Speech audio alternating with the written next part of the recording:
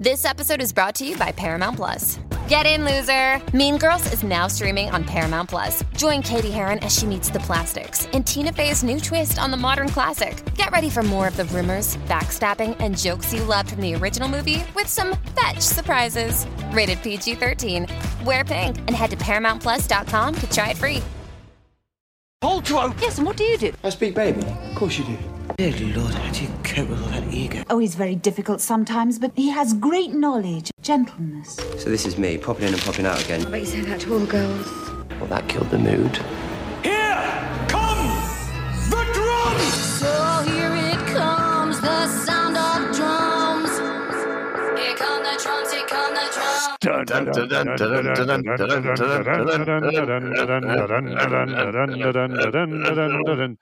Hello, and welcome to Pull to Open, an ongoing quest to watch all of Doctor Who in random order. I'm Pete Paschal. And I'm Chris Taylor, and we're a couple of guys and a couple of journalists who love Doctor Who, have written about it, love to podcast about it, love to trip through its history for the first or the second time, or the third or fourth or fifth time, depending on the story. And we have landed once again in New Who territory. Yes.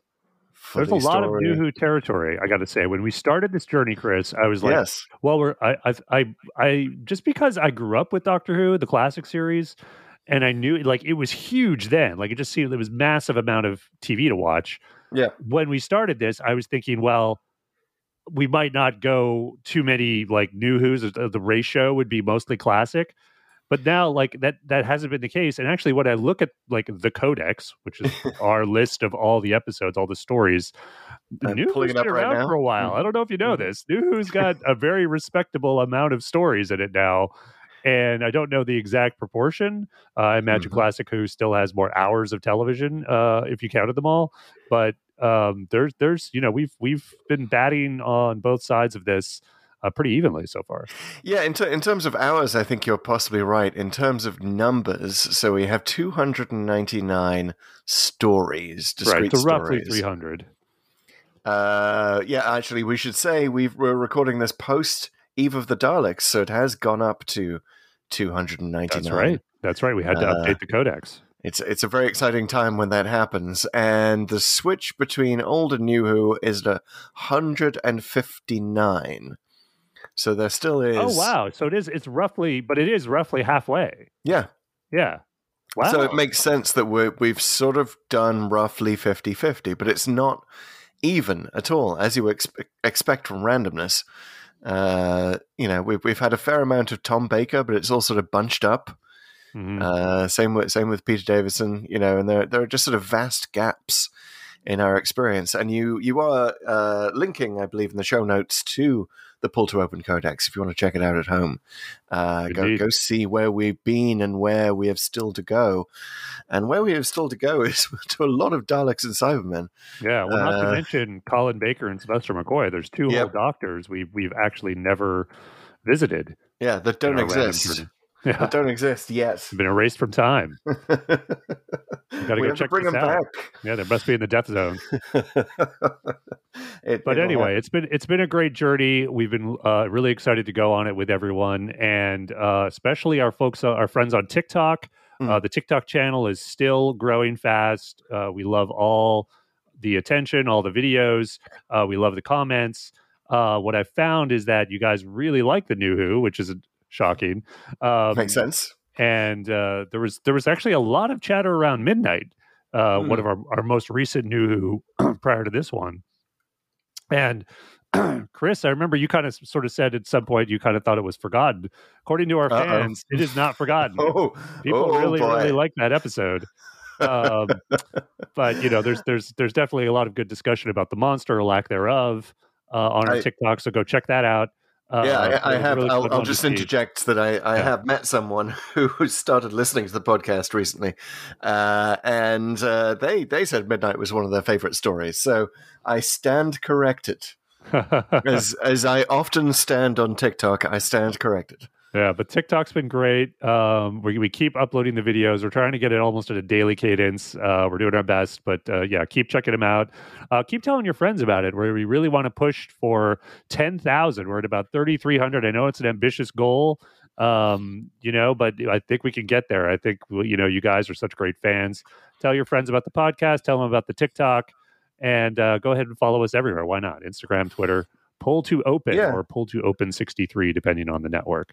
And 10,000 is really not that much, not that, bad of a goal to set. I think given that we regularly get more than that on individual TikToks, right? One from Midnight got 31,000, for example. And that's not anywhere near a record. So, follow us on TikTok. And, old Who fans, come join us on TikTok. Come on in. The water's lovely.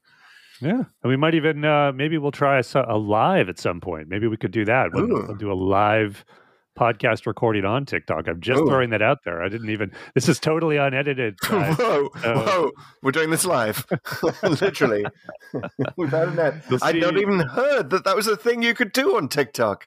You'll be able to see what's edited out, which is like virtually nothing, I will say. It's we could have some moments that make it into the live. So and we could even do something live. We could for our patrons on TikTok. We will do a special episode.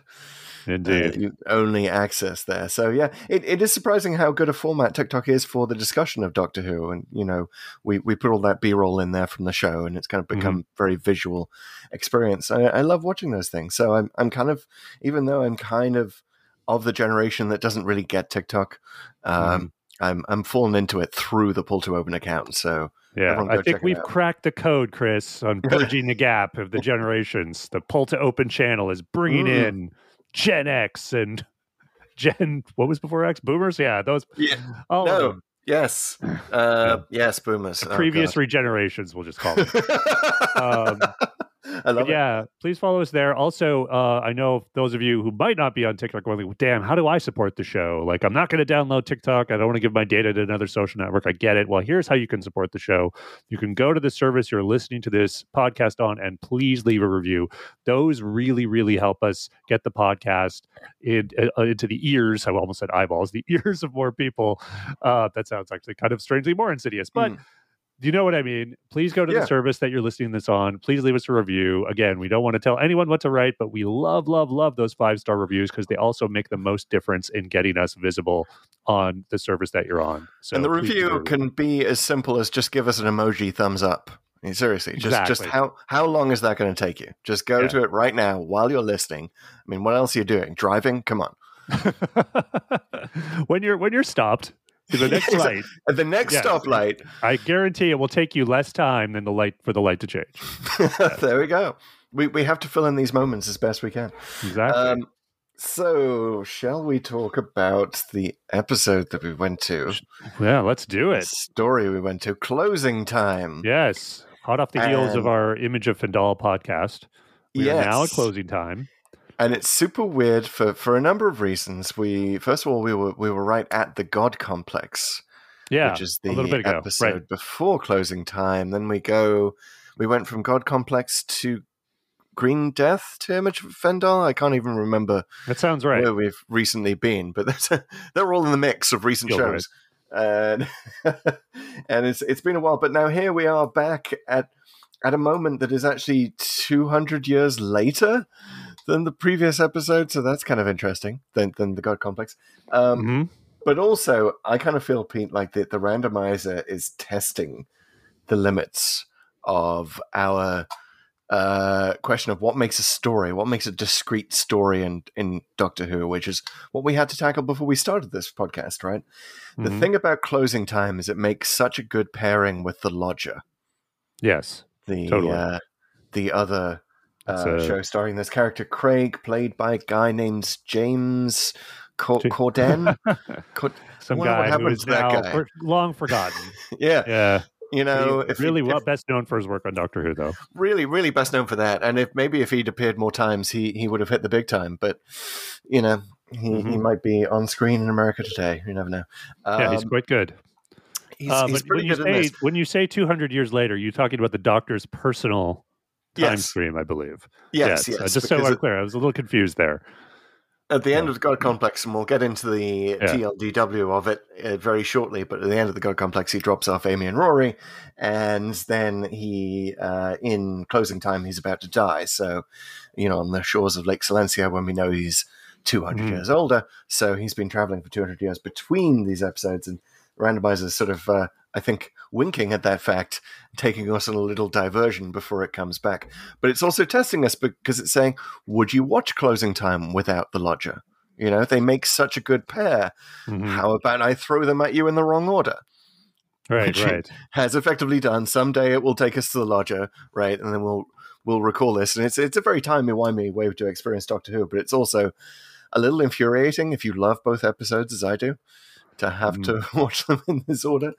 And then the other thing that it is testing is the fact that season 6 of the new show, which is what this is kind of one long story in a way, which we get to see at the end of Closing Time when there's this little coda, like this little pre-credits, it's like a pre-credits, post-credits sequence, as we might call it today, where River is basically taken to the astronaut costume and Lake Silencio, and the moment where she's going to kill the Doctor at the beginning of the next episode. So yeah, I'm glad you brought that up, and I don't want to get too far into it before we do the TLDW, but this is an interesting place to go because of all the stuff that's what they were trying to do in this season in Series 6. So it was more arc plotty than even the last season with the Cracks in Time, or the previous season. And this one definitely, beyond just the coda at the end, it definitely has something ominous in the background throughout, right? So it's very interesting to watch it out of order and thinking about sort of revisiting this very specific time in the Doctor's timeline, which is kind of unique for other reasons. But let's get to it all in a minute, because you have exactly a minute, Chris. Oh boy. To summarize the story here. Yes, it's time for our favorite feature on Pull to Open, TLDW, Too Long Doctor Who, or Too Long Didn't Watch, but we know you all watched it. But we need to go over all the basics before we can get to the good stuff. So, Chris, are you ready? Yeah, let me just close the loop on what I was saying by saying I think the randomizer was testing us, but I think we won. I think we had a good experience with this episode anyway. Yeah, and I loved seeing it again. Well, the randomizer says, "Wow, we worship the randomizer now." Yeah, we do. We do. We stand the randomizer. But yeah, I feel actually quite confident about TLDW today. I feel like it's a nice simple story. We've said that before, and we've gone over the minute mark, but I think I'm feeling good. As regular listeners know, we're doing this live without a net, without any notes in front of us, merely from the top of my head and the memory of having watched it 2 days ago. I'm going to summarize the entire history of Closing Time in 1 minute. A minute flat. Yep. All right, sir. You had better start in 3, 2, 1, go. Okay, so the Doctor's old friend Craig is a father now. He's got a baby, and the baby is called Alfie, but the baby calls itself Stormageddon because the Doctor can speak baby. And the Doctor's come back to visit Craig, and he's sort of ignoring all of this stuff that's going on, flashing lights, people disappearing in a local department store, but he can't ignore it because he's the Doctor, so he goes to work in the department store and discovers that there are Cybermen underneath it, and they're converting people, and Craig comes along and helps him to investigate with Alfie / Stormageddon in a papoose. Amy Pond and Rory are briefly in the store, but the Doctor doesn't go to say hi to them because he's sad because he's about to die. And they basically, Craig and the Doctor go and they investigate the Cybermen ship while the baby's upstairs, and Craig almost gets converted, but then he hears Alfie crying, and he breaks out of the conversion because of the power of love, and he defeats the Cybermen, this tiny Cyberman unit, and the Doctor basically makes him good dad, cleans up the house, and then goes off into the TARDIS and runs away forever. Time. Wow. I didn't quite get to the coda, but yeah. The story of Closing Time itself. Yeah, what did I miss? I missed the Cybermat Bitey. A little bit, and them getting kind of mistaken for partners. Yes. Here and there, but that's probably more background than key plot elements. But yeah, no, you nailed it. It is a simple story. Yeah. Which I like about it.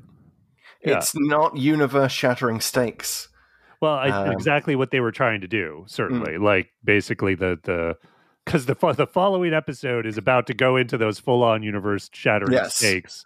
So there's no question they wanted, okay, well, we got to do something a little lighter, better paced, better, more personal, and give sort of this picture of where the Doctor's at, like his vibe and his mental state as he sort of goes into this inevitable thing that he thinks he has to go through, which is obviously getting killed at the lake later. And it's really an episode that is about the Doctor and his human friends. Let's not get quite into the debate yet about whether Craig is or is not a companion. He's a mate. Mm-hmm. He's clearly a mate. He's a friend of the Doctor, and they are mistaken for more than friends. I think with good reason, because there's good chemistry between them. Mm-hmm. And so much of the episode is about why the Doctor needs human beings around. I mean, at first, there's one hilarious line, one of many, many beautiful, hilarious lines in this episode, where the Doctor basically reveals that he takes a human companion around because it's the equivalent of walking around a department store with a baby to get people to talk to you, because the baby's cute. People like you having a baby with you because it's something to talk about. And that's the Doctor is comparing this in a very insulting, but blithe way that the Doctor has to. This is why he keeps a human companion around at all times. We're basically his babies wandering through the cosmos with him. Well, and specifically, I think all that really works for the Matt Smith version of the Doctor. And I got to say, he is like at his finest here in terms of his bonkers, off-the-wall nature, which I don't know if this is something James Corden brings out of him, the character brings out of him, the how these episodes are written brings out of him. But like Matt Smith is like full on. Like it's such a great double act, right? And it's if we were cheeky about James Corden before, but it's a fun reversal for even knowing that actor / performer, because he is usually the funny guy, and here he is the straight man to Matt Smith's Doctor, who is absolutely nuts. And there's so many hilarious lines, and you're at the point where like I can't even, and I mean this in a good way, like I can't. No, I'm not sure when to take him seriously about when he talks about, like, he speaks baby, which I know this isn't the first time he's said it, but it's Good Man Goes to War was his first speaking of baby. But I feel like it's such a good question. Like, is he just putting people on? Like, and he's just kind of making stuff up? Because I think that's kind of what it feels like to me. Like, he's just sort of like being a funny dude and, reading the baby a little bit and just pretending like he's hearing what they're saying. You can never quite tell with the Doctor, because he does like his straight-faced japes. Yeah, he just absolutely loves that. But I think with the Doctor, I mean, rule number one, the Doctor lies, so we don't fundamentally know. But I would sort of take him at his word more often than not. And he certainly demonstrates in this episode that he can get a human being of perhaps less than average IQ to go to shush once, when he says shushed, and this happens 3 times during the episode. It's a wonderful comic moment. But the range that Matt Smith displays in this episode is phenomenal. He goes from being the most haggard, down at heel, kind of, I'm going to die, kind of. And Matt Smith really, in terms of his eyes, when he wants to look tired, oh boy, he can look every one of the Doctor's 2,000 years. Yeah, he can turn it on in a heartbeat. Really can. He is. There's a great line from Day of the Doctor where Clara compliments the War Doctor's eyes and how young they look. And Matt Smith really has the opposite. He really has the oldest eyes of any Doctor, I believe. Well, and I like that bit at the end where he's sort of talking to the kids and looking at them and turning on the very eyes we're talking about. And it was, just say, tell them I was here to help. Was that what he says? I was here to help. I was here to help. Yeah. Which I think, that's a beautiful scene. Well, I also just think that's a beautiful tagline for the Doctor. That here to help. I mean, it's just like that's I could see that on like DVD covers even. Yes. Hello, I'm the Doctor. I'm here to help. Yeah. Wouldn't go down well in America. I think it might remind people of the whole "I'm from the government and I'm here to help" thing that Reagan said was the scariest sentence in the English language, but certainly works in other countries. But anyway, he goes the range of that extremely sad, extremely dark to playing with toys and talking to kids on their level about, that your parents are only going to waste this money on what was he even saying? Mortgages vegetables and stuff. And lamps. Vegetables and lamps. You'll find your parents in lamps. I love that whole segment. Where he's playing with a little Aibo-like dog, and he says it's not as fun as I remember robot dogs being. By the way, another reason for the randomizer to take us here after Image of Fendal, which features the doctor basically claiming K9 as his own dog. So it's a nice contrast there. But also, neither one actually has K9. The Image of Fendal was he's kind of broken in both sides of it. Yeah, exactly. Which is sort of like, you could summarize the Image of Fendal as the robot dog's not as much fun as I remember. Right. Yeah. So this kind of works for that reason, but the joy in his eyes in those scenes, he's flying helicopters and just he's so proud to have gotten a job in a shop. Mm-hmm. Which, by the way, I know that there was a mini-sode before closing time that deals with Craig and the baby and his partner, and but I really think that there needs to be a mini-sode showing how did the doctor get a job. Yeah, that would be amazing. That would have been a better choice. Flash his psychic paper and just like, oh yeah, sure, your name is the doctor on this official form that I'm filling in with your, national insurance number and everything else that you had to do to get a job in the UK. Well, and I love that he's instantly the most popular worker. Yes. At the department store. Just like that, because that's you kind of get it, like you kind of believe it, even though there's obviously a lot of stuff happened off screen for that to happen, but he vouches for Craig at one point, and the security guard's just like, oh yeah, then if the doctor says you're cool, that's fine. It's yes, after Craig has the laughs, but you're kind of right there with it. Like he's just kind of like, yeah, he's the doctor. He came in, won everybody over. Doesn't he do that like pretty much every episode anyway? So, which is interesting because, of course, again, this follows the God complex where the doctor runs up against the questioning that is asked of him in that episode of like, why do you just assume you can come around and tell us what to do and interact with us? And well, I was actually thinking you were going to mention the Midnight as well. Yeah, like reversal of that. Yes, we talked a lot about that in the Midnight episode. Yeah, exactly. It's sort of been a theme with the randomizer recently. So it's nice to see the Doctor not just going back to being Mr. Popular, but also remembering why he likes humans and why he needs us.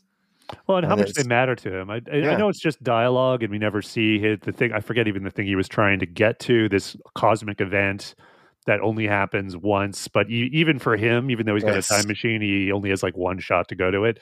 And he skips it just to help Craig clean up his apartment so that it's all spotless and perfect for when Sophie comes home. And he has that line, I couldn't leave my mate in the lurch. Yeah.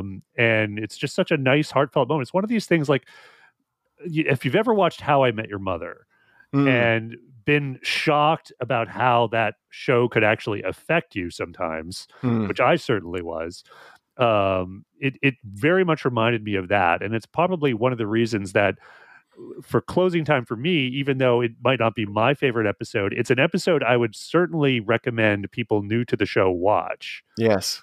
Because it is delightful and heartfelt, and it's almost like that final scene with him and Craig is all the comedy is almost leading up to that, right? Like it's you laugh and you win them over and you want to see these people succeed, and then that scene at the end just has that extra emotional punch. Like, wow, they really love each other. They really are like friends. And you want the Doctor to have that because he's so clearly not functioning well on his own, and so clearly troubled, so clearly just down and having a bad time, as we all are sometimes. And it's kind of it's a beautiful mirror of those moments in our life where we need a mate but we don't realize it. And speaking of that, is this a good time to go into the 200-year gap? Yes. So let us fly straight into that 200-year gap. Yeah. We have one shot to do it in the TARDIS. Just like Exodus. I want to say I'm kind of surprised this isn't talked about more either within the show or in fandom. This gap between the God Complex and Closing Time, where apparently the Matt Smith Doctor lives 200 years of adventures, either on his own. I mean, it's a thing that's fascinating, and I like the idea of this sort of mystery time he had, just because there's a lot to unpack there if anyone ever wants to. But I'm also like a little bit annoyed at Stephen Moffat for deciding on a massive scale just for the heck of it, right? Because he doesn't really do anything with it. Like, as far as we can tell, Matt Smith is still, cares about Amy and Rory the same way. He still is basically the same guy who left, right? There's no like memory gaps or whatever, or even references to anything that happened. Yeah. So, well, time is kind of like, yeah. First of all, time is a little out of joint in this episode, we should mention, right? Because it is both before and after Lake Silencio, right? Because we see Amy and Rory clearly in their post-Doctor life after the God Complex, and Amy's become famous. Right. She's on the perfume ad for Petrichor, which is a shout out to the Doctor's wife, by the way. And for the girl who's tired of waiting. And that's a wonderful scene. So we're clearly meant to think it's after all the Lake Silencio events, but it's also before, according to the date on the newspaper, and the fact that the Doctor flies to America at the end of it, or goes to America at the end of it, and picks up his Stetson from Craig. So it's both before and after. And this, I give Moffat some leeway here, because first of all, time is about to go seriously out of joint at the beginning of the Wedding of River Song. True. But also, I kind of like the idea that the Doctor just sort of has a missing 200 years that he can't remember what he did with. Because isn't that the same with all of us as we get older? You're kind of like, wait, it's 2022?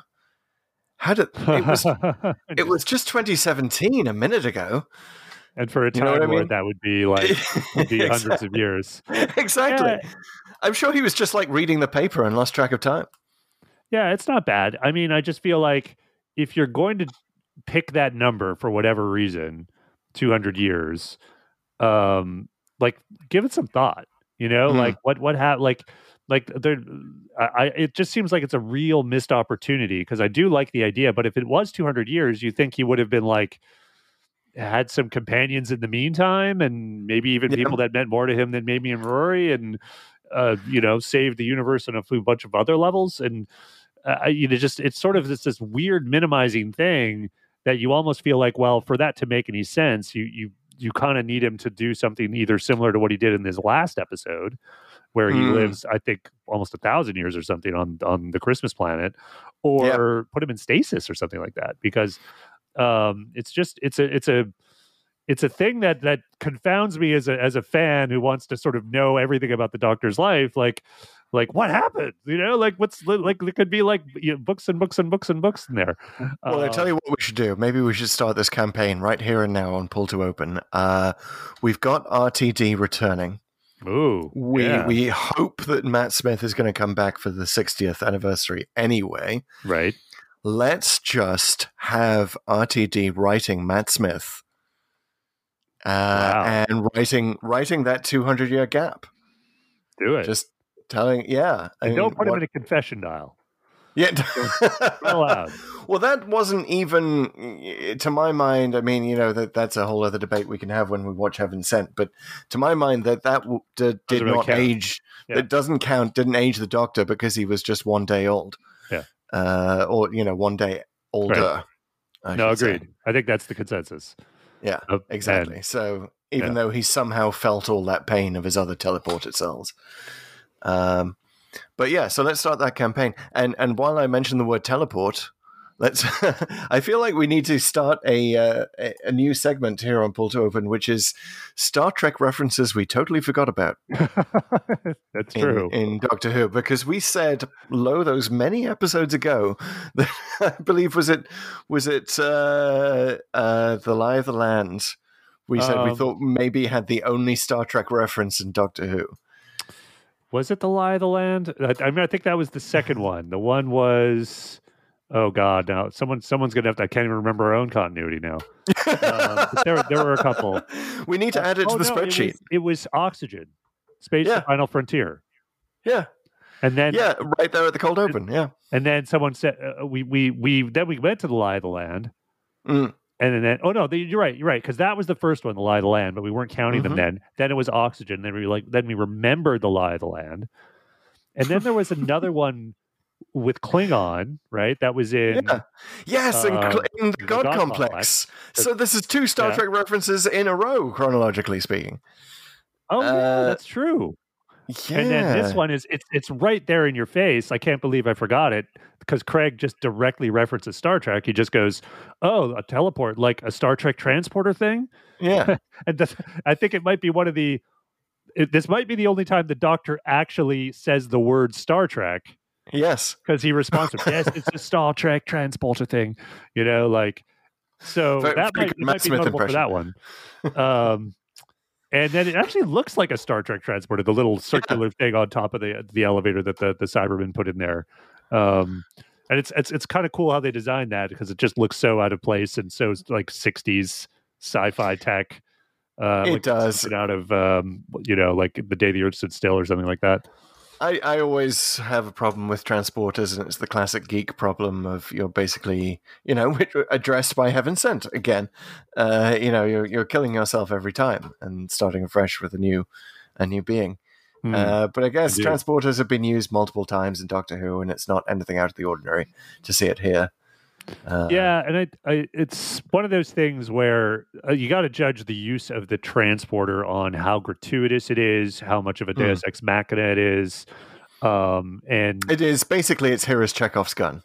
It's Chekhov's transporter with apologies to the Enterprise's Chekhov. The author Chekhov. It's a tough thing in Star Trek too, because Star Trek has to deal with this every episode, which is and they actually to some extent succeed. But they don't always. Which is why don't they just use the transporter to get them out of every single thing or solve every single problem, right? Because it can put things virtually instantly, like right next wherever you want them, essentially. Yeah. So there's fewer teleporters in Doctor Who, but that's essentially the same issue. And you need to sort of contort your plot often to make sure that they can't just use it to get out of every single thing. Though when I like in some episodes when they realize they almost step out of the show when they realize the transporter can get them out of the thing and they just do it. Yep. You're expecting some that could be a fun mislead.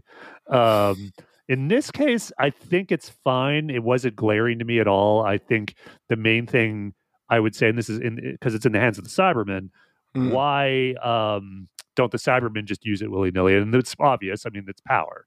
These are very struggling Cybermen that are siphoning, scraps of electricity from a department store just to survive. That it would make sense they didn't really have a lot of power to operate their teleport willy-nilly. So now they are very low-powered Cybermen, and I do sense our Cybermen discussion hoving into view. So I want to say before we get into that, I want to say something personal, particularly about Bitey the Cybermat. Oh yeah, which is that my wife and I we bonded over Doctor Who to start with. We watched it our entire relationship. We mostly started watching the new show together. I was like a season ahead of her. I got her caught up. And Can I be the audience here and Aww. and then we also developed over the years, as one does in any relationship, dumb little things. One of our dumb little things was we have these bitey creatures that kind of talk to each other. And if you're on YouTube right now, you can see that I'm demonstrating a bitey creature. And often they are evil creatures. They you can wake up with a bitey creature in your face. If you're listening, to eat you. It's a sock puppet minus the sock. Yes, exactly. Anyway, they're sort of very base creatures and tend to enjoy fooling each other into being consumed. But we call them the Bites. And so for us to watch, and I didn't actually remember until I rewatched it, but I now remember that we loved this at the time. For us to watch a Doctor Who episode that features the words "Come along, Bitey," Nice. was just very special for us, and therefore I will defend this episode against all comers. Just on that reason alone, the fact that there is a Cybermat called Bitey, the fact that it allows the Doctor to say that, just very, very special for personal reasons. It gets an extra star from you. Indeed, 6 stars. 6 stars for this episode. But also, I kind of like it when, and it's not a thing that Doctor Who hasn't done before or since, right? This sort of the idea of the lonely outpost. Mm-hmm. It's sort of the trope of the Japanese soldier after World War II, right? That's kind of what we're facing here. It's the little lone outpost of sometimes it's Daleks, sometimes it's Cybermen, sometimes it's another villain or monster that we've never heard of before, and sometimes it's the good guys. Sometimes it's sort of the rescue situation. Yeah. But I kind of like that. It's always a good way around the low budget needs. And I kind of like it when the monsters are a bit desperate and low powered and don't really have the guns or can't quite figure it out, and you kind of know that they're going to fail, and they're almost sympathetic because of that. Yeah, I could definitely see that. That's and I will say I was much more warm to that idea of this being a Cyberman episode with, frankly, quite pathetic Cybermen going in the second time, and could really appreciate all the chemistry and the story itself more. So I definitely came away really liking it, probably more this time. But I will say, well, first of all, I want to talk about Bitey, who is awesome. Bitey is like a great character in this episode. It really is. Like the teeth just appear out of nowhere. It's fantastic. It's the Cybermat almost makes up for the Cyberman, because first of all, it's the first appearance of the Cybermat in the new series, which is great. That's a big fan pleasing moment. And it's upgraded. I mean, it really is. I mean, we haven't seen the Cybermets being actually cybernetic before with organic parts, and they went out of their way to do that here, and they made it really kind of scary and gross and fun all at the same time, which I really, really liked. So, and it it gets to do some stuff. It's actually actively doing things like siphoning power. And there's a great scene in Craig's kitchen where they're basically both terrified of it, and they sell that really well. They're kind of terrified of this thing that's flying out at them and around the kitchen. And I love the little behind the scenes detail that Matt Smith actually broke one of the Cybermats that they were using with a frying pan. He was so in the moment. And this is the most Doctor Who moment ever, that they just mended it with a piece of tape. Yeah. And it just carried on. Yeah, exactly. Oh yeah, it was. I got that too in the little behind the scenes bit. Yeah, it speaks to how much Matt Smith was into it, right? Like they were clearly like he's such a good actor, and he was obviously really delivering it in this episode. It's very apparent on screen, but he was super into the scene. But like the designer talked about the Cybermat. I really liked that he based it on the classic designs. Didn't try to do something too different, and it's really good. The only thing I would say, actually, it has nothing to do with the Cybermat, but what I didn't like is how they did stuff with the sonic screwdriver this episode, almost turning it into a weapon, where he kind of disables the Cybermat with it, which you kind of get, but he does it in such a almost violent way that it seemed a little out of character. He uses this again, the sonic screwdriver again, in a similar way with, I think, in the Cybership, where you actually see beams come out of it, which also didn't seem right for me. Like to see the sonic screwdriver like shoot something out of it. That's I don't know what the choice was there, but I'm really glad it was a one-off thing, and I think people sort of behind the scenes rightly recognized, this is not really how the sonic screwdriver should be used. Both in terms of visually, and it shouldn't feel like a violent thing, but it also it's too much of a get it out of jail free card. Then if it could actually like hurt and disable the bad guys in an overt way like that. Yeah, and it's especially in an episode where the Doctor sort of Doctor splains the Sonic to Craig, and Craig's like, can't you turn that thing down? The Doctor's like, it's a Sonic, it works by sound, dummy.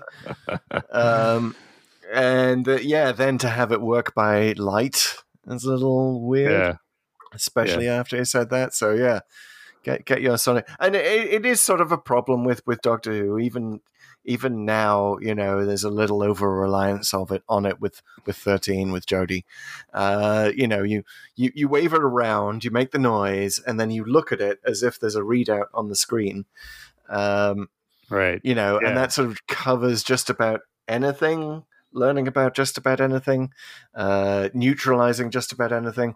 It is sort of the get out of jail free card of Doctor Who. And I always thought, just throwing out a fan theory here, and I'm sure I'm not the first to throw it out, is that even though there's no screen on the Sonic, I always kind of felt like the Doctor's low level telepathic skills are somehow attuned to it. So it's, and either that or he's just so good at sort of reading whatever the very subtle light patterns and sounds it's making that he sort of gets the information he needs from it just by like waving it around. Maybe there's some sort of implant or some way that does actually throw up a screen in his eyes or her eyes that we just can't see as the human audience. RTD, feel free to take that. Show us the Iron Man view of the Sonic use for the Doctor.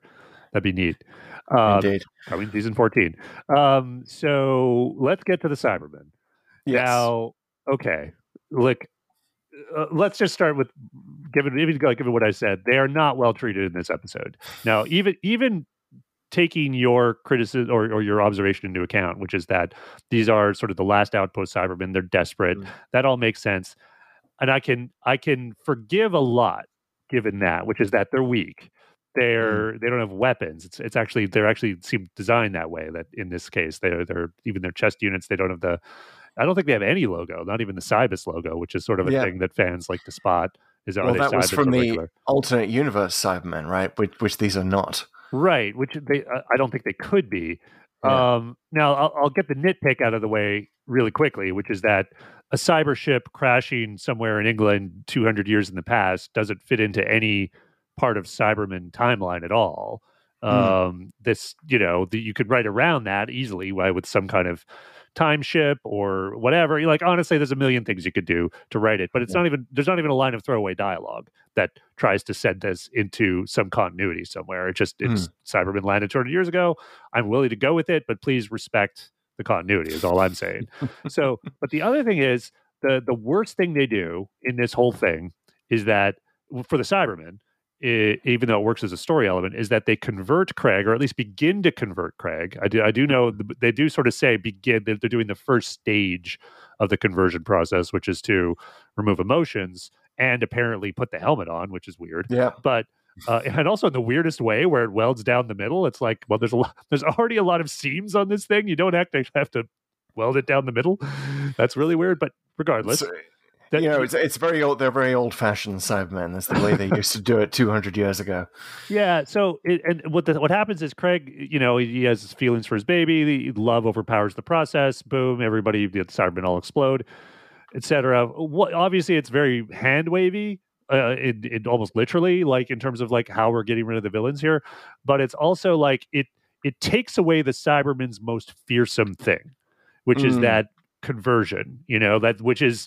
Done, I would say, extremely well in the Cybermen's first appearance in Age of Steel, where they convert the alternate Jackie, and there's just this. I don't want to spoil episodes we haven't gotten to yet, but it's like there's this pathetic sort of line and very sad line that the alternate Pete has, where he's like, "Well, maybe we can reverse it," and the moment he says it, you can't. And that she's just gone, and it's a horrific end. And that to me, like that, if you're going to do the Cybermen and you're going to have conversion even mentioned, like that's their whole thing. That's why they're horrific. That's why they're class A monsters in Doctor Who. And to see them, but it isn't the first time. Even as a fan of the Cybermen, you just kind of like, oh, that's. Well, we remember. Give us a different monster, Moffat. You didn't have to use the Cybermen here. It was clearly done for reasons that are for fan pleasing and ratings, and that's fine. Go ahead and do that for those reasons, but then don't do a rug pull and then make it look like make these monsters like really pathetic. Then those of people like me, like Cybermen, I mean, you could probably tell they're my favorite monsters in Doctor Who.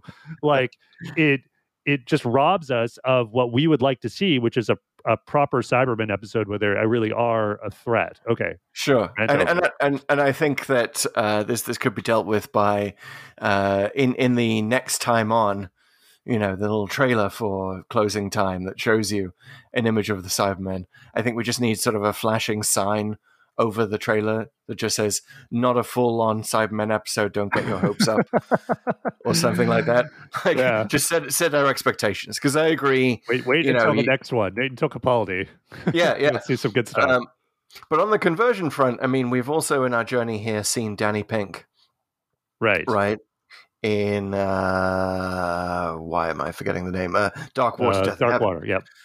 Dark Water, Death in Heaven. We went there fairly early on in our journey, and he wasn't basically an unconverted Cyberman or half unconverted. Mm-hmm. I mean, we've seen the show play around with conversion and whether it is full on, whether it's not. This works within canon because the alternate universe Cybermen that you're talking about, the converted Jackie, that could be a different process. It could be less reversible, in the Cybermen in our universe that we also see in Dark Water, Death in Heaven, like their conversion could be a little more off. In our universe, they didn't quite, it's the Windows rather than the Mac OS of conversion software.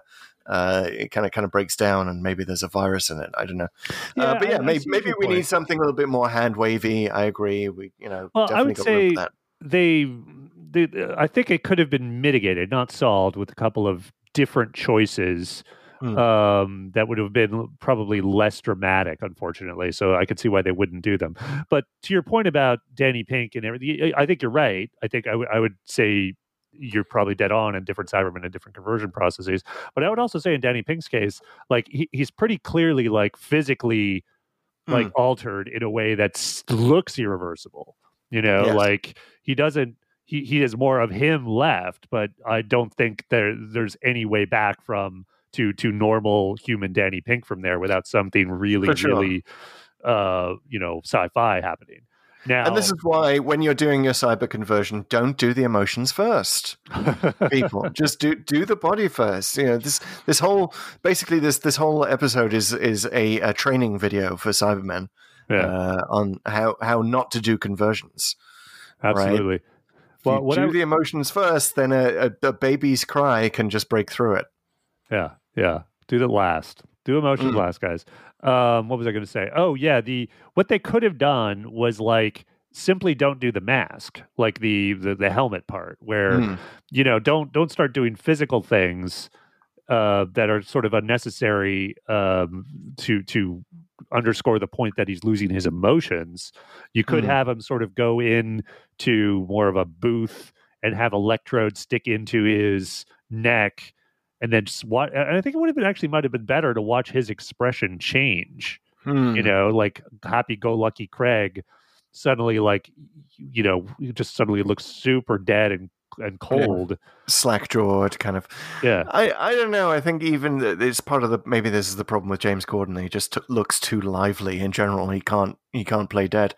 But I do want to absolve Moffat from both of the problems here. First of all, choosing the Cybermen in the first place, and the decision to put the helmet on Craig were both apparently choices that Gareth Roberts, the writer, made. Because he felt that season 6 needed a classic monster. It didn't have one. We're just shifting the blame then, are we? Yeah, exactly. We're passing the buck down to the writer, who apparently made these choices. But I kind of like, and with the putting the helmet on Craig, he wanted the audience to really feel like Craig could be converted, like this was potentially irreversible. And the reason I think that scene works is because we all have that feeling about babies crying, right? Mm-hmm. Even those of us who are not parents were just fundamentally affected on some level by the sound of a baby's cry. And it kind of fits with that whole thing about the doctor that we got in the the Clara episode, Hellbent, we went to, where was it Hellbent? Or basically he's threatening, no, it's Face the Raven, he's threatening revenge on the whole universe, and she says that'll end with the first crying child, and it. Right, even the doctor isn't immune to that sound. Quite the reverse. Yeah, he's affected. I would have loved I would have loved some sort of maybe way to tie that into the sonic screwdriver, right? Which the Doctor's explaining the sonic nature of it. Like, but both of these babies and screwdrivers both work by Sonic. That's true. Boy, do they! Yeah.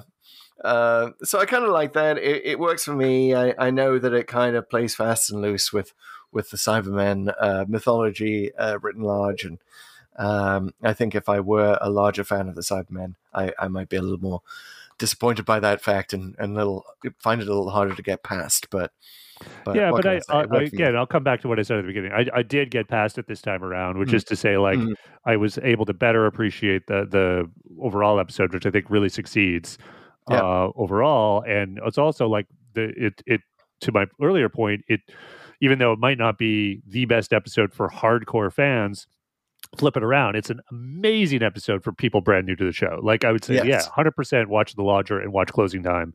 They're both really, really fun and really give you like good character and good drama, and you might get hooked. Watch out. You know what? I mean, I think I mentioned this in one of our previous episodes that I usually use Blink as a way to introduce new fans. I'm starting to wonder after this if The Lodger / Closing Time are not better and you introductions. Can even, honestly, this is the thing, an interesting randomizer testing us. Like, I think you could come into Closing Time and get it, because he kind of like you kind of understand from the first scene where he rings the doorbell. It's like, hey, we're old friends. Oh, I guess this is a guy the Doctor knows. And you like my daughter, like my daughter's 8, but she actually watched it with me and my family as I was prepping for the podcast, and she really liked it. And wow, that's interesting, because you've mentioned that your daughter will not watch new Who. She'll not watch Flux. She hasn't been a fan of Flux, but she will sometimes sit down and watch. I think even though she's not as much of a fan of Doctor Who as me and my son, maybe even my wife, she knows that we like it, and she'll sit and watch on various things. And this time she was like, yeah, this was fun. And she even that final scene, which is the arc plot bit with River, she was like, wow, can we watch the next one? Like, she thought that was really, really cool, even though I'm sure none of the imagery made sense to her with the spacesuit and the lake and all that stuff. It was like, oh, it's selling me on it, But I think she was sold on it because the episode that she had just watched was super fun and really liked it. And then that imagery is really strong, and you have the nursery rhyme playing it over it at the end, and the little solving of the mystery of what does the tick-tock goes the clock nursery rhyme. Turns out the last line is tick-tock goes the clock until River kills the Doctor. Wow. Which is really, that sticks with you. Take note, TikTok fans. Yeah. I love it. Yeah, it's pre-TikTok. I hadn't even thought of that till this very moment. But the experience that she's having there is kind of why I'm almost jealous of kids these days being brought up on New Who, because that is part of the joy of Doctor Who when you're introduced to it as a child, is the sort of the psychedelic trippiness of the images. You don't even need to understand the story. In fact, it's often worse if you do. Definitely the case to us on our last journey with Image of Fendal. Yes, exactly. I mean, exactly. You watch Image of Fendal as a kid, which I didn't, but if I had, I'm sure I would have just remembered the glowing skull and the gold paint of the Fendal's face, and those would have lodged in my head and been hard to dislodge. And with this, again, as adults, like, season 6 isn't everyone's favorite. I hold a candle for it, but I can also see that it's kind of the whole thing with Lake Silencio and like, why is it an astronaut suit? And it's all a bit sort of super convoluted and confusing. But as a kid, you're just like, wow, astronaut coming out of the lake, That's cool. Trippy. Yeah. And throw a nursery rhyme over it. And it appeals, I think, to that sort of psychedelic child mindset before our filters kick in and we learn what is and isn't a good story, right? Yeah. Do you think that bit at the end, I don't know, is it too extraneous for the episode, or is it I think we're coming to the conclusion that it actually kind of works just because you're suddenly overloaded with this crazy stuff just after you've had this, as we were saying, the change of pace with the Doctor visiting Craig, and then it's like you're just starting to rev back up right into that sort of season finale. But of course, we watch it out of order, and we're not going to watch the season finale next, presumably. I mean, we never know. The randomizer might surprise us. It might take us to another River episode, but I think that the thing that I always love about River episodes is they just give you another bit of the River story out of order. So you're kind of used to that whenever River shows up, as she does here in university robes. Kind of, they're sort of trying to make her look a bit younger. She's only just become Dr. River Song, and she's super obsessed with the Doctor. Definitely looks like young River in this, and that totally works. Even though, we can't really remember at this remove who Madame Kevorkian is and what that whole deal is. Right. And I think, she has all these lines, and she has them, I think, in most of her appearances where she tries to assert a certain superiority, like I'm 5 or even 10 steps ahead of you. Like you think here River is just kind of hapless, so it's not quite the same as in When a Good Man Goes to War. But they really pour that on, that she is like evil mastermind, the eye patch and all of it. And she has the silence with her. It's always fun for me to see the silence. They are one of my favorite monsters. And River does a great job of seeing them and then forgetting about them, which is just a nice little touch there. And also, silence will fall when the question is asked is used in this episode, and that's kind of a recurring catchphrase of season 6 and season 7, right? It isn't solved until Time of the Doctor, what that means. But the answer is actually given here in this episode, and this is one thing that I hadn't remembered about Closing Time, and it chokes me up when it happened, which is right at the end, we hear Stormageddon / Alfie's first words. Oh, that's right. And there's Alfie's first words are Doctor Who. I thought it was just Doctor. He says Doctor Who. Oh wow! With a question mark at the end. Doctor Who, and that is of course the question. When the question is asked, silence will fall. Nice. We don't know this. We didn't know that at the time because it was still a season away. But the fact that Moffat was evidently already thinking about that, maybe, and inserting it here, although it was that wonderful thing at the end of the Wedding of River Song, right, where he finds out what the question is. We don't find out the context of that question being asked until Time of the Doctor. Right. Yeah. Exactly. So, and what the silence was, and what that actually meant. Yes. When silence will fall. Yeah, I thought it was in this case like the thing at the end. Obviously, like it's everything I said, sort of revving up to the season finale. But I definitely think like you kind of needed it almost, because otherwise, you have the Doctor sort of going off, but there's no punch to it, right? Like there's a. It's because it's throughout the episode. Like he's obviously, very melancholy and very he's got this dark cloud over him, trying to think about, or trying even not to think about, like the thing he has to do, and to go off to die. And then you rather than ending on a somber tone, you end on this like suspenseful tone, which I think for Doctor Who, I mean that's what you want to do, right? I mean it's like you got to end with like the cliffhanger. And we haven't even mentioned it, but there's that, you mentioned briefly the scene where he says goodbye to the kids and he's looking really sad and he's like, I'm here, tell them I was here to help. And you have a sort of a little thing which might not work because it's a kind of a change for the episode and it suggests that we're watching a documentary, right? You hear the voiceovers of those kids many years later. Right. Saying basically they didn't realize that this was the Doctor's death, right? They're layered on to make you think that this really is the end of the Doctor's life. Yeah, it's also like, if you unpack that a bit, like, okay, these are kids in 2011.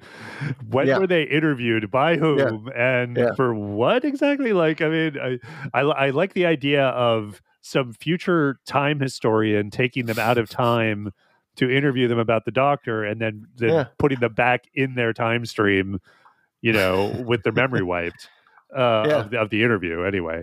There's so many things in Doctor Who that could do that, right? My brain goes immediately to What was the Christmas episode? Twice Upon a Time. Oh, the silvery, futury thing. Yeah, What's it called again? Witness. I think it was Witness just or the Justice Witness or something. I think it was the Witness program. It's just plucking people out of their time streams right before their death. So maybe it was that. Maybe it was taken from that. Or maybe, given that it's now 2022 and those kids will be adults now, it is our job. We have to go and fill in for this thing that the time historians that cover the Doctor evidently forgot to do, which is interview these children. Sometimes you just, have to be the Beethoven who's missing in the world.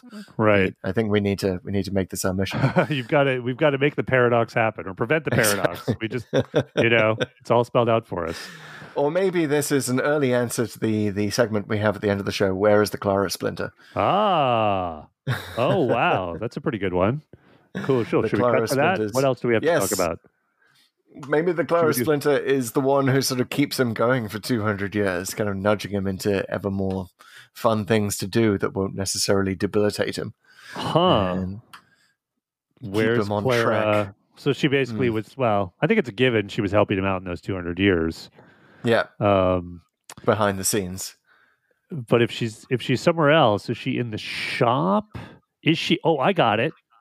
Yeah. Is she? So here's the thing. There's all these reports in the newspaper about missing people, but it's such a local story. She's the reporter. She's writing all that up to make sure it's noticed. She's gone to Sarah Jane Smith for her journalism lessons. There we go. Oh wow, I'm loving this this either novelization or Big Finish adventure. Yeah, seriously, we got to do a whole Big Finish series called The Clara Splinter. All right, I like it. Clara's the reporter. Yeah, we've either got to just throw money at Jenna Coleman or find a very good Jenna Coleman impersonator. Or she might have deleted all the texts. There's at some point, this is something we didn't talk about, maybe we should touch on, which is that there's this convoluted sort of plot contortion to make sure Craig has to have Alfie all the time. Yeah. And there's a good line where he's like, the safest place to be is alongside you, Doctor, because he tries to get Craig away from here because any sensible person who wants to look out for their safety would flee. But I like that line because it's like a total kind of reversal of that. And it's true. Honestly, in the TV world logic of Doctor Who, it is actually safer to be with the Doctor than to be some hapless bystander who's killed by whatever it is, the monster or the Earth's crust getting penetrated or whatever. So that's awesome. But then there's they add to something that's a little bit unnecessary, which is okay, but they're like, oh, he can't reach any of the family members ostensibly because he told them all, or they've all been told to leave him alone because he can do it on his own, and so they can't reach them. There's some line there, and I think maybe Clara is intercepting those texts and making sure he needs to have Alfie with him at all times so that he can beat the Cybermen at the end. So the Doctor can buy a papoose on his discount, his store discount, which I love that line. Has the Doctor ever bought anything on a store? Has the Doctor ever bought anything before? We don't even know. We tried to buy that drink in Planet of Fire, remember? Venusian money or something? Yes. Pretty funny moment. He's pretty pathetic at it, but apparently when he gets a store discount from working at the store, he just goes hog wild, buys a papoose for his best mate. He definitely goes hog wild in this one a bit. Okay, cool. Okay, so we figured out Clara. Yeah, a few things that she could have been at. What if the evil plot had succeeded? Which I shudder to think about, because as much as I love the Cybermen, I don't want them to off Craig. Yeah, they would have offed him. For the evil plot to have succeeded, I think you need some way of making sure that Stormageddon doesn't cry. Or when he hands him to the shopwoman there, I forget her name, she makes a very wise choice of perhaps leaving to calm the baby and make sure they're sort of in a safer place, and so he can't hear Alfie. Yeah. Yes. Either way, it's Alfie can't be heard, and Craig submits to conversion. Maybe it is the Clara Splinter who's making Stormy cry in that moment. But we should definitely. So the shopwoman is Val, Okay. I would like to give a shout out to Linda Barron, who plays Val. And she is, I didn't recognize her immediately, but she has a long storied history in Doctor Who. She provided a voice for the Gunslingers, I believe. The Gunfighters? The Gunfighters, sorry, yes. She's heard as a singer in that. Oh, she sang the tune, yes. the OK Corral. I forget what it's called. Yes. Wow. She sang Speaking that. of deep cuts, man. She was in Enlightenment. Okay. In 1983 Oh, as was Captain she the Rack. Captain Rack. Yes. Oh, wow. She's a veteran. Yep.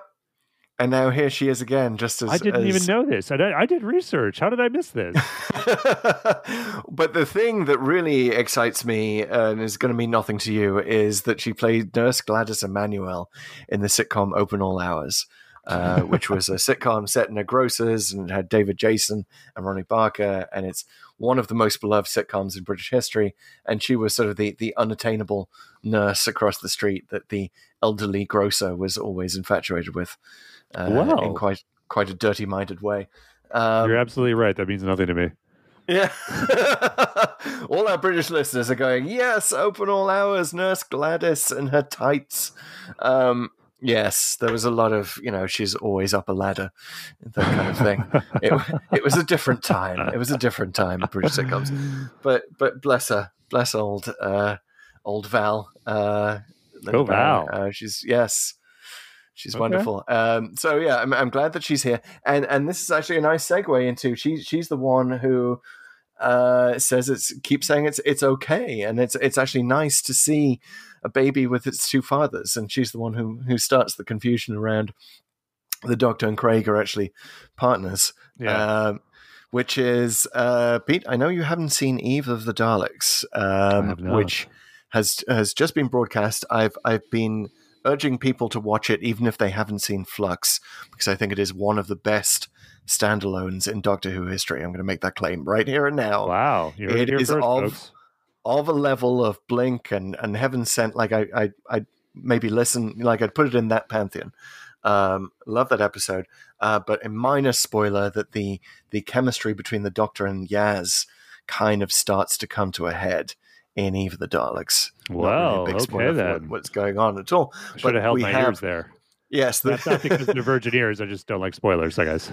Don't misinterpret. But this is another reason why the randomizer brought us here, I think, is as Doctor Who is having its first actual on-screen same-sex infatuation involving the Doctor, here is the first quote-unquote mistaken one.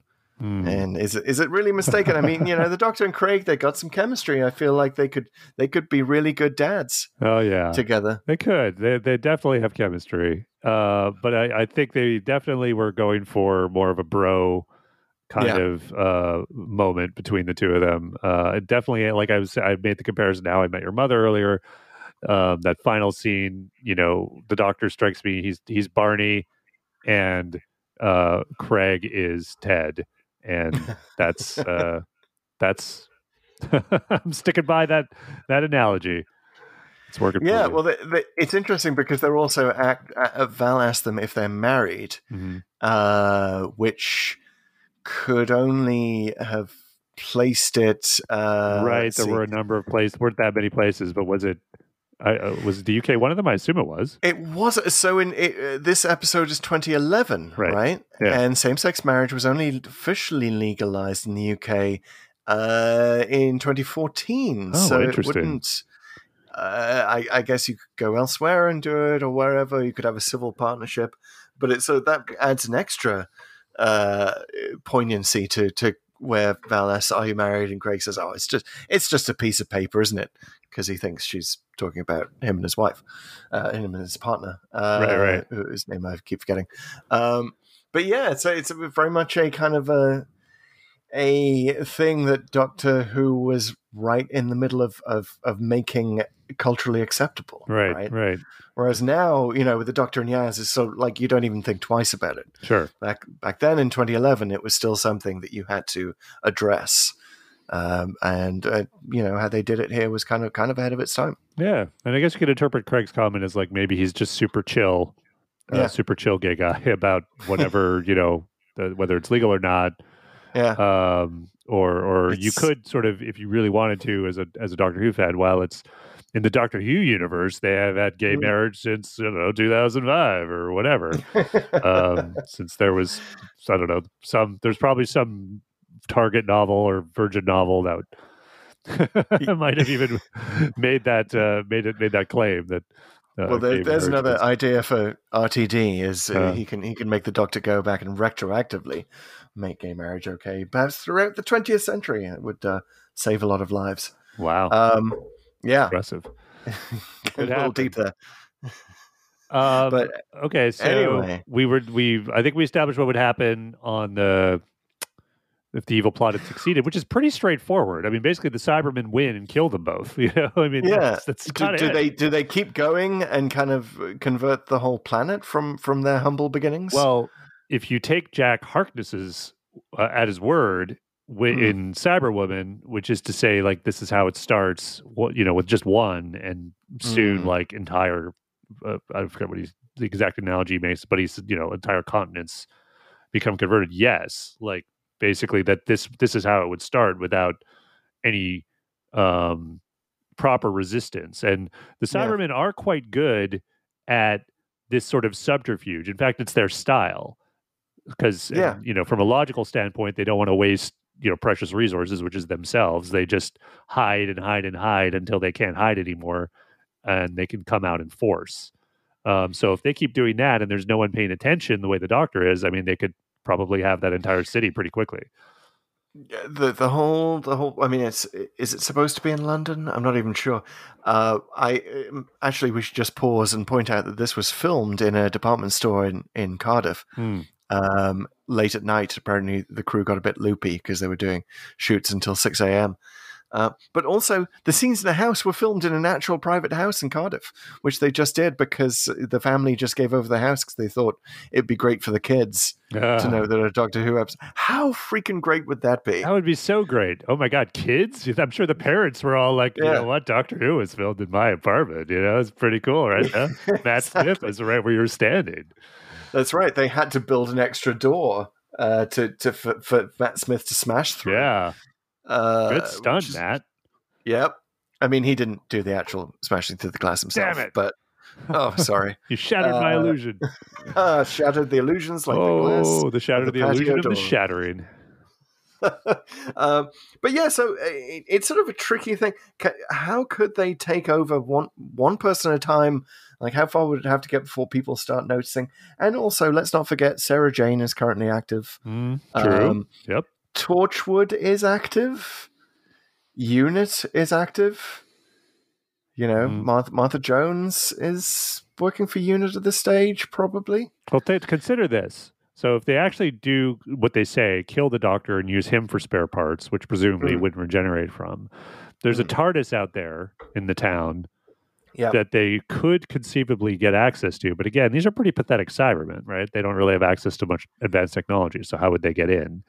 But if they were to get control of the TARDIS in some way, then all bets are off. Hold up, though. I think we need to go back a step to the Doctor being converted because... harvested. That's what they said they would do. They would just use this for spare parts. But given that we are approaching the wedding of River Song, where time breaks down because the proper death of the Doctor doesn't happen because River doesn't actually want to kill him, right? She doesn't actually want to fire, and that's the reason that time gets out of joint. That would just happen earlier here if the Cybermen kill the Doctor before he's supposed to die by the shores of Lake Silencio. Oh, that's true.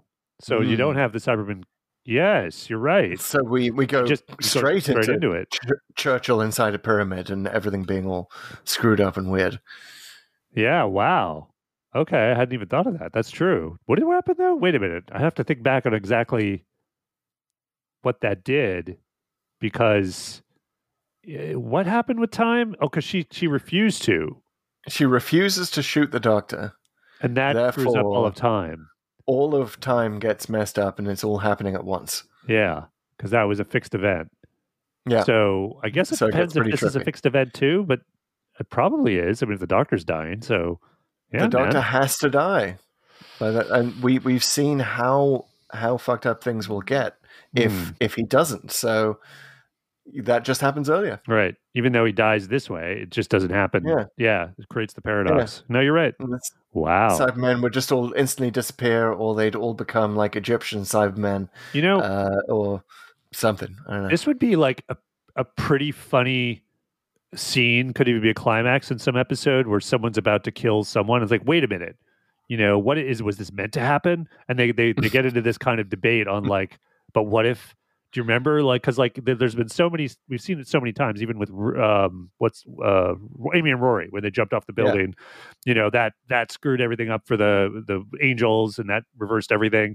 So this kind of super dramatic moment where someone's about to die, and they sort of start debating, like, well, what's going to happen with time? Nothing, well, or everything, or maybe the whole universe will get reset, or maybe you'll die instead, even though I'm killing you. Like, that'd be a pretty good, like, kind of back and forth, even if it's just for like pacing dialogue purposes.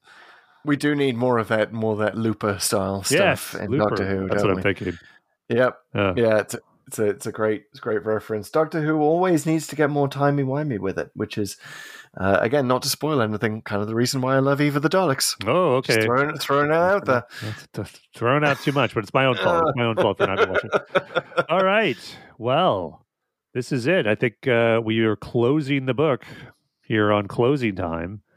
Indeed. And we should probably figure out where we're going next. So let's open up the randomizer. Let's activate it.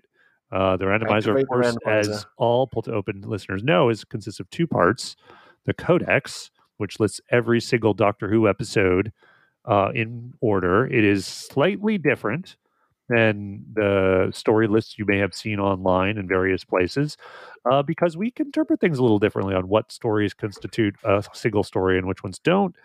And so feel free to have a look. We'll link to it in the show notes. But then the other part of the randomizer is, of course, the true random element, the executor.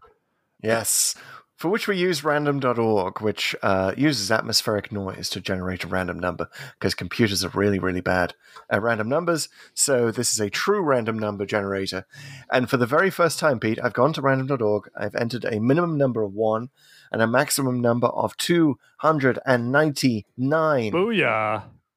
Nice. And okay. We in our Codex, the Sea Devils episode that is coming next will be the 300th. I'm very excited to enter the number 300 for the first time. Indeed. But cool. I'm ready. I'm ready to go somewhere random in Doctor Who. So cue TARDIS noise. All right. And, get your hand over that big red button. Here we go. I'm actually pulling a lever, but is it red? In my mind, I'm pulling a big red lever. You could have just put your hand off the screen a little bit. All right. Let me know. Give me a countdown. All right, let's do it. 3, 2, 1. Could I have a lemonade? 253. Oh wow, we're late again. We're New Who. Let me find it. In the Forest of the Night.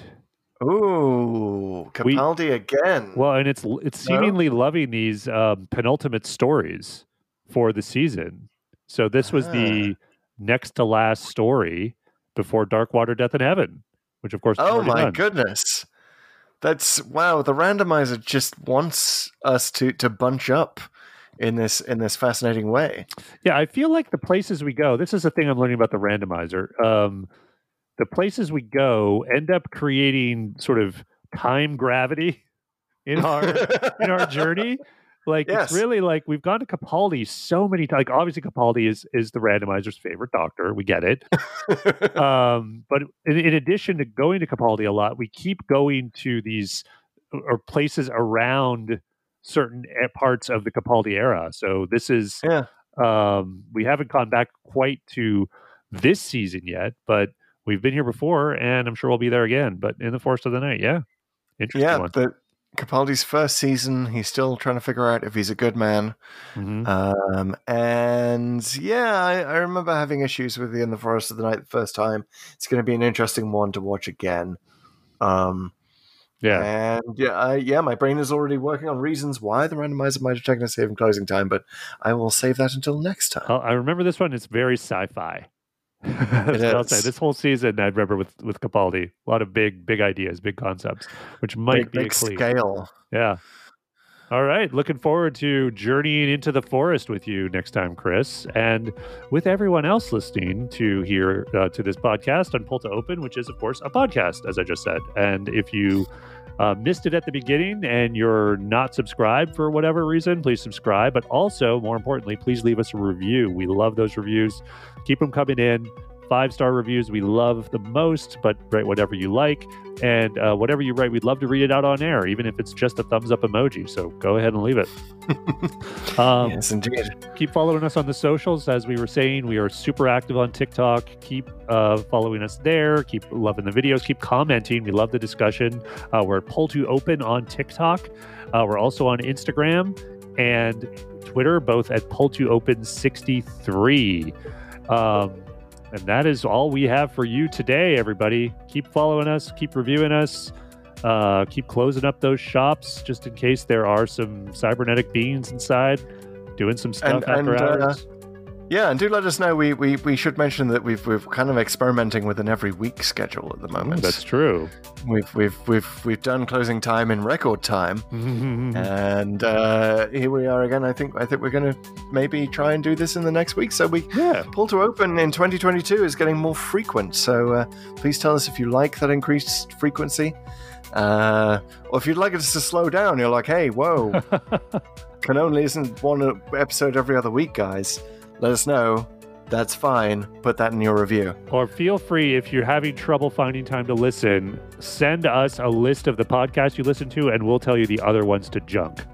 The ones that you could throw out. No, you don't have to listen to that guy. That he doesn't know what he's talking about. You know. Yeah, we can do a TLDL for you. Exactly. Yeah, we can do. We'll do Joe Rogan in 1 minute. We'll just talk a lot about how you shouldn't get the vaccine. Some shit like that. Tell us what podcast to summarize. I know, shooting fish in a barrel. Tell us what podcast you want us to summarize. We'll do it on the show. That'll give you more time to listen. But thank you for listening to this. All right, guys. Thanks so much. We'll see you next time.